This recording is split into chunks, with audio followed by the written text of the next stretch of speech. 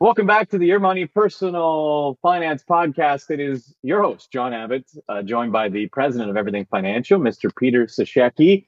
And Peter, we had a good first episode. Our maiden voyage was not too rocky, although it might have been for some of our listeners who didn't realize until joining us the amount of fees and hidden fees that they are currently paying due to investments at financial institutes. And so that's what we're all about here again at the Your Money Personal Finance Podcast. It's all about learning with an expert like yourself from Everything Financial and trying to save people money. Today's topic will be COVID related as we continue to get through this unprecedented, crazy, challenging time. And that's part of the reason why we're both doing this from our homes, our home offices. And before we steer there, we want to thank everybody for following along, subscribing to the podcast platform or on our channel at YouTube. And thank you for leaving questions and comments. Again, the best way to do that is by emailing Peter and myself at yourmoney@everythingfinancial.com. One of those listeners that we'll get back to right now is a question coming in, Peter, from our episode 1, but relating to this second episode as well, is how do you deduct the interest from your RRSP? It's that time of year again where people are looking at their income taxes. So how would you help somebody looking to do that? Yeah, I decided to answer this one first because this year with the COVID-19, you're allowed to file your taxes late. And this person is even later than the late date in June 1st. And they wanted to deduct the interest. They happened to borrow for RSPs. And they heard us talking about tax deductibility on investments.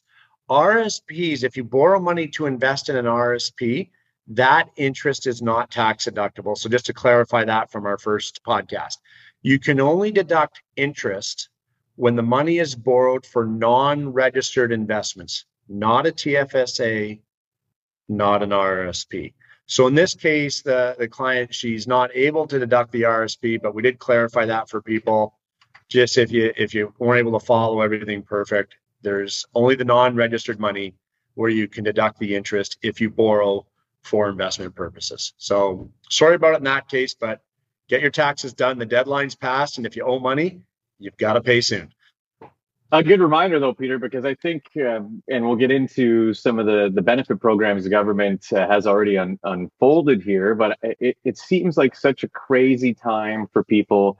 Not even just those that are investing, but those that, the regular things don't seem to be regular because you've either been able to put it off and now you're scrambling with something like paying your taxes, or perhaps you've had some help on paying your bills and eventually real life is going to catch up to you again. And so that's the territory we're going to navigate and cross today a little bit on the Your Money Financial Podcast. And I want to get into the assistant programs that the government has put into place and the unknowns that revolve around those as well. I mean, it's great that there have been help for people, Peter, that there is aid for people, because there's so many that have needed it. And there are multiple programs. We can go through them one by one if you're willing to be patient with me. Let's start with the Canadian Emergency Response Benefit, CERB. And it's the instant $2,000, a sizable amount that's going to help you in your life, whether it's, paying down your rent, applying it to, some of the personal finances that you're going to go through, some of the bills. But there is a stipulation attached to receiving that money, isn't there? There is. That money, first off, the $2,000 a month is fully taxable. Don't think it's a paid vacation. It's there. And this is good. It was there, a quick reaction by the government to get money in people's pockets right away to pay bills, put food on the table, help people out who couldn't pay their bills. Their job suddenly was gone. A lot of people in the hospitality business, gone. A lot of people who work in community outreach programs, gone, because there all of a sudden was no community. So maybe EI wasn't available for some of these people right away, employment insurance, etc. So they have this CERB benefit, which now has been extended into October. You're looking at potentially $16,000 of income, but $16,000 of income that's taxable. This is going to cost the country billions, not millions, billions of dollars. The debt is unprecedented. Forget COVID's unprecedented. The debt being raised by the government is unprecedented to help people. But here's the responsible thing you should do as a Canadian. If you don't need it, don't take it. Go to work. And the sad thing is you ruin it for everybody. I can give you stories for the next 2 hours, no problem, which I won't do, of people who literally quit their jobs, didn't get laid off, quit their jobs. Some of these people were making over $3,000 a month. They quit their jobs to get the $2,000 CERB because they can sit at home and have a nice paid for summer vacation. Save the money that the government is paying out for those who really need it. But remember, if you do need it, do your best to put a little bit of it away. $300 maybe is good. $5 would be better, but $3 if you can do it, because you're going to have to pay taxes next year. It's not a gift. It's a taxable, not a loan really. It's a taxable handout, if you will. That's not a degrading thing. It's a helping hand from the government, but it is taxable. And I think we all recognize the level of debt our country is in. That's been made public, although it continues to grow. And as you have told me several times, even that's not the real number because it's the government. Not the real number. It's so gone up since 2 weeks billions. Yeah, hundreds of billions. And trillion is our overall debt. The deficit is billions. The debt is now trillions. I said, and guess what? We're going to have to pay for it one day. Right. An increase in taxes.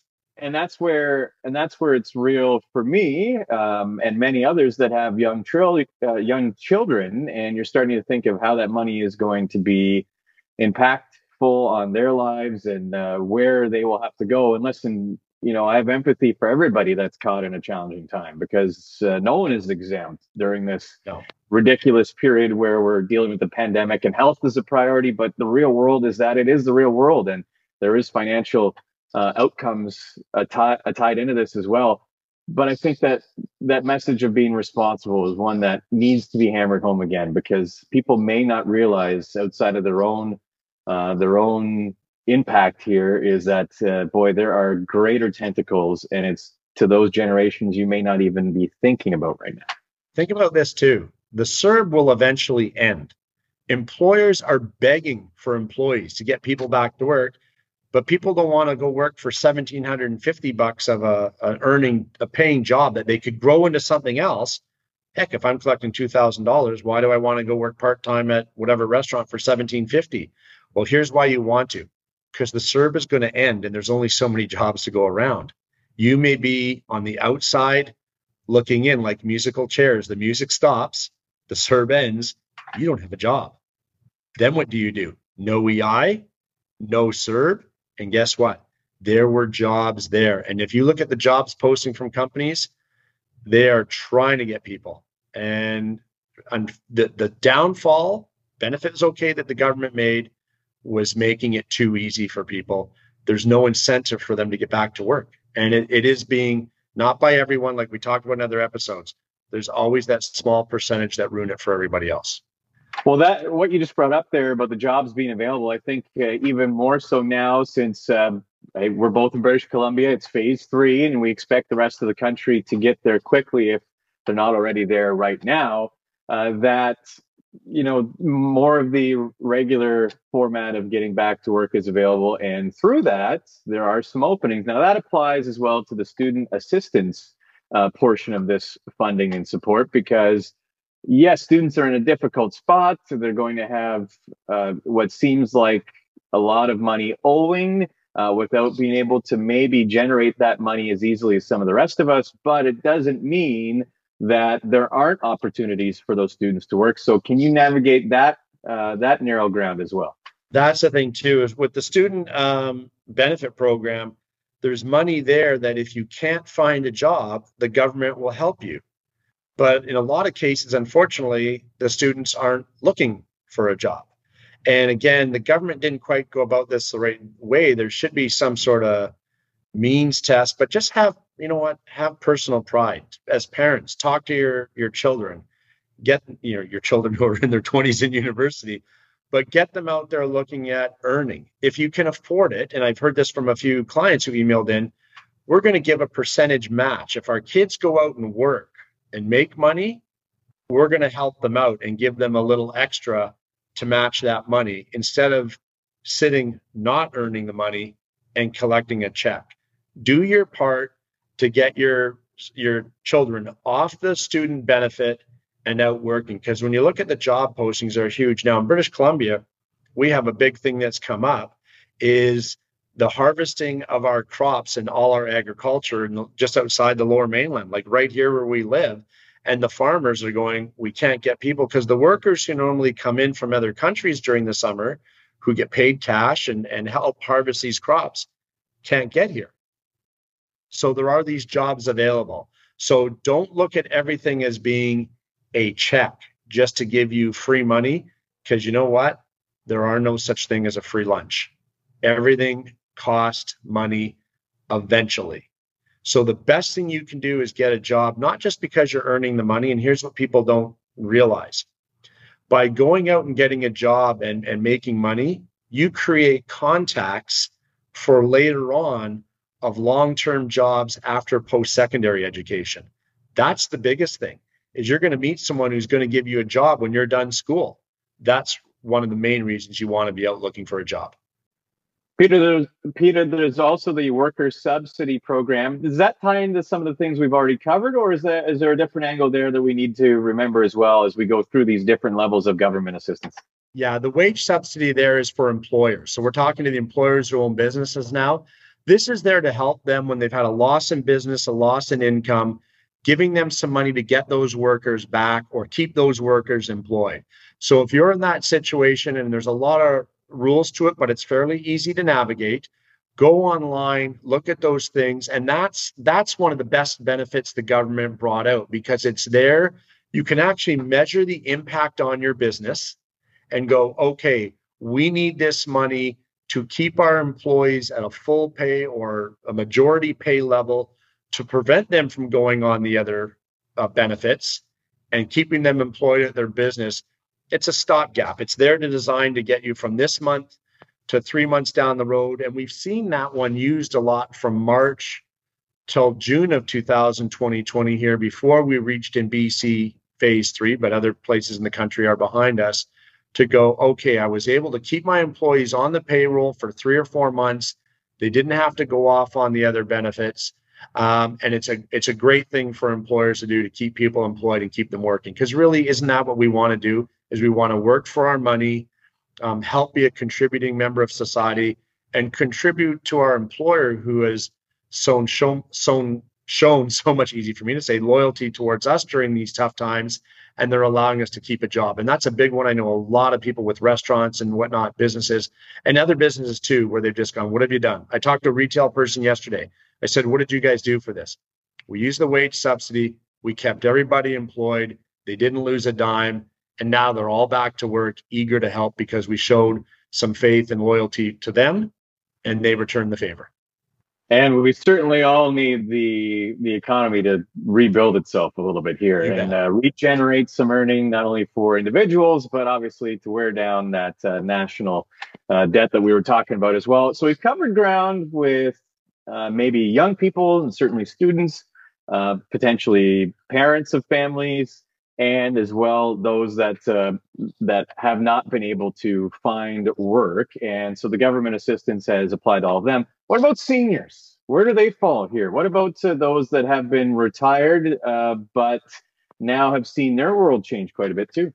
Well, the first thing the government came out with for the seniors was, or anyone retired, was saying, okay, you don't have to take your minimum of your RIF or your LIF. Now, what's a RIF or a LIF? Your RIF is your RSP now turned into income, Registered Retirement Income Fund, or a LIF, which comes from a pension, a locked-in fund. So these are people who you have to take a minimum out every year. What the government didn't really get this one, but they reduced it by 25%. So your minimum, you didn't have to take out as much. Now, the only help with this is in March, as we saw the volatility in the market dropping about 36%, you weren't forcing a retired person to cash in their retirement savings while the market was in the toilet. So what a lot of people we reached out to people right away and said, let's stop taking income if you can afford it this was like in the first week of the pandemic in late February, we did this and say, if you don't need the income and you can live on savings, because let's face it, retired people, a lot of their money is spent in those early years on travel. Well, there is no more travel right now. So save your money, and you weren't being forced to take it, and you were allowing the market to recover. So that was the first benefit they came out with. The second thing, and I think there was a lot of pressure the government did, and you didn't have to apply for this one. They came out with a $300 one-time payment, a little bump to your old age security payment. So in July of this year, you would have seen a $300 payment to old age security. It is fully taxable, but you didn't have to apply for it.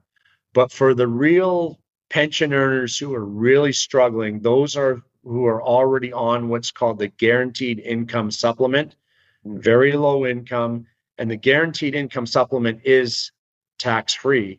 You were also at the same time given a $200 bonus to your guaranteed income supplement, which is not taxable because the guaranteed income supplement isn't taxable. So that's what the government's done so far, and it's best to talk to your registered financial planner and see how these things do. But what we try and do with plans with everyone who's retired for an emergency, didn't know this was going to happen, but we've been doing this for years, is have a secured line of credit set up against your house. You don't pay if you're not using it. But with interest rates going down and being so low, like they haven't been in quite a while now, since kind of 2008, you have access to a line of credit that you could use for your daily expenses with very, very cheap interest while you're allowing your retirement funds to build back up before you touch them. You know, they say sell high, buy low. Well, in this case, you weren't forced to sell low. Look at if you have a paid for property or your personal residence, you have a large amount of equity in your property, approach a financial institution and look at getting what's called a secured line of credit. That's key, because a secured line of credit means it's secured against your property, aka mortgage, but that's okay because the interest rate is very cheap. I'd rather pay 2.5% to 3% on borrowing some money from myself than pay 6 or 7%. You can find more help like this by logging on to everythingfinancial.com. That's where you will find Peter Seshecki on his day-to-day when he's not podcasting or talking about how you can save some money, and his Omni Formula plan on the likes of TSN and CTV. We're so thankful, Peter, you created this podcast to help even more people. Reminder that you can get involved by emailing your money at everythingfinancial.com. It is the Your Money Personal Finance podcast, after all. So we'd like everybody to contribute, ask their questions, ask for help, and Peter will do his best to navigate those with some insightful answers. Peter, you mentioned mortgage. You know, people at this uncertain time have been forced to do things they may not want to do, but feel will help themselves out, both in the immediate, but also in the long run. However, boy, there's a cautionary tale to many of these decisions that people have made. When you're deferring a mortgage or other debt payments, and it's something you can't deal with this instant, maybe that is, a requirement that you're forced into. What's the outcome in the long run, and is it a good approach? Because so many people have found themselves in situations like that. Yeah, the deferring of a mortgage is just deferring that. Now you're actually paying more interest. You're paying interest on your interest because those payments you haven't made for 4, 5, 6 months are now being tacked onto the back end, and they're accumulating interest. So it actually costs you more. This is where a line of credit, or a HELOC, home equity line of credit as it's called, is so beneficial. And mortgage brokers, which again, a whole other episode, don't tell you about these things because there's almost no commission paid on these things. Very low, 0.25% versus 1 to 1.5% on a regular mortgage. But you can save yourself a ton of money because it's simple interest. And the beauty of these things is, during this horrible time with COVID-19, is you could use this home equity line of credit and just pay the interest right now while you're in these hard times. So you're not deferring your interest. You're just paying the interest and at least keeping it level. And it's an option. If you don't have it, you should look at it for the future. Talk to a registered financial planner who isn't getting paid a commission on this and isn't swayed by some big bonus, and look at deferring some of that. In an upcoming episode, we're going to do a comparison of a regular 5-year mortgage versus, which is compound interest, versus a home equity line of credit mortgage, which is simple interest. So you can't compare the numbers. You have to compare the calculation. But speaking of loans, one thing we should mention to people is the Canadian Emergency Business Account. This is for business owners who can actually borrow $40,000 from the government, from their banks actually, but it's funded by the government. So you go to your bank, there's a few stipulations, borrow 40,000, but in 2 years from now, you got to pay back 30. So you're getting $10,000 interest free. The theory is, and the idea is, use that money to keep the lights on, invest in your business, bring on more people, keep people employed, keeping everybody going to work. So I don't know about you, and I do this for a living. I don't just play a financial guy on television, but if someone's going to give me 40 and I only have to give them back 30, gee, you think I'm not going to take advantage of that one? Not a bad thing. So business owners who are unsure, look that up. There's a few rules to follow, but if you're going to have to pay the tax in this country to start funding that money back anyways, you might as well get something with it, do some good, expand your business, get a few more people. Like I said, keep the lights on, keep people employed, whatever you have to do. But it's one of those loans that's interest free. So of course it's not tax free because eventually we're going to have to all pay for it. But one of those things you should definitely look at as a business owner. Well, I appreciate you breaking down all of those categories of assistance and sort of the plus and minuses, though, because when we start talking about these things, we began by urging people to be responsible when it comes to CERB or the student assistance. And yet at the end, we're reminding people that, hey, receiving that money can be a good thing because it relates to their business, which relates back to the economy and individuals as well. So it's certainly the checks and balances, and I appreciate and we appreciate your opinions and advice on that. It leads me to, where is all this going, Peter? Where are we headed? What is your financial outlook on our country, but in particular the province that we are hosting this from, the Your Money Financial Podcast here in British Columbia? What do you have for us as far as a scale potentially? Remember this. If you take away anything from today, remember this: the economy and the market. So your investments that we talk about so often, the economy and the market are two different things. The economy, because of all the money being handed out and the tax consequences of that, may take a long time. Well, it will. It will take a long time to recover. But don't equate that to your investments that you've seen go through some volatility. The market in this case will recover much quicker than the economy will. So if this has taught you anything, go through your cash flow. Start working on, I hate the word budget, so I try not to use that one, because I'm not there to tell people what they can and can't spend. That's not my right. But I will show you and help you look inside and see what your cash flow is. Start getting into a habit of planning for your future. Find a registered financial planner. Find someone to teach you how far your money will go and how to make it stretch further, because guess what? This is COVID-19. But that doesn't mean there's not going to be something else down the road. There will be. I've been doing this 30 years. I know I started when I was 10. We'll just stick with that story. But I've seen a lot of these volatility times. When people say to me, unprecedented times, and it's horrible what we've been through, and this is the worst we've ever seen. No, it's an unprecedented cause. It's not an unprecedented time. 2008, the equity markets dropped 48%.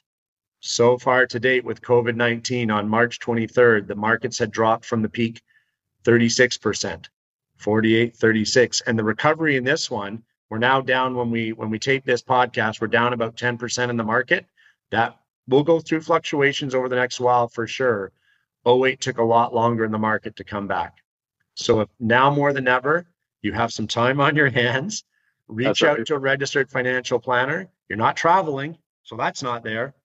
Reach out and start working on a plan so you'll be better prepared for the next time, because if I don't use guarantees in this business, but if I'm going to guarantee anything, there will be another instance down the road in your lifetime, maybe 2 or 3 times.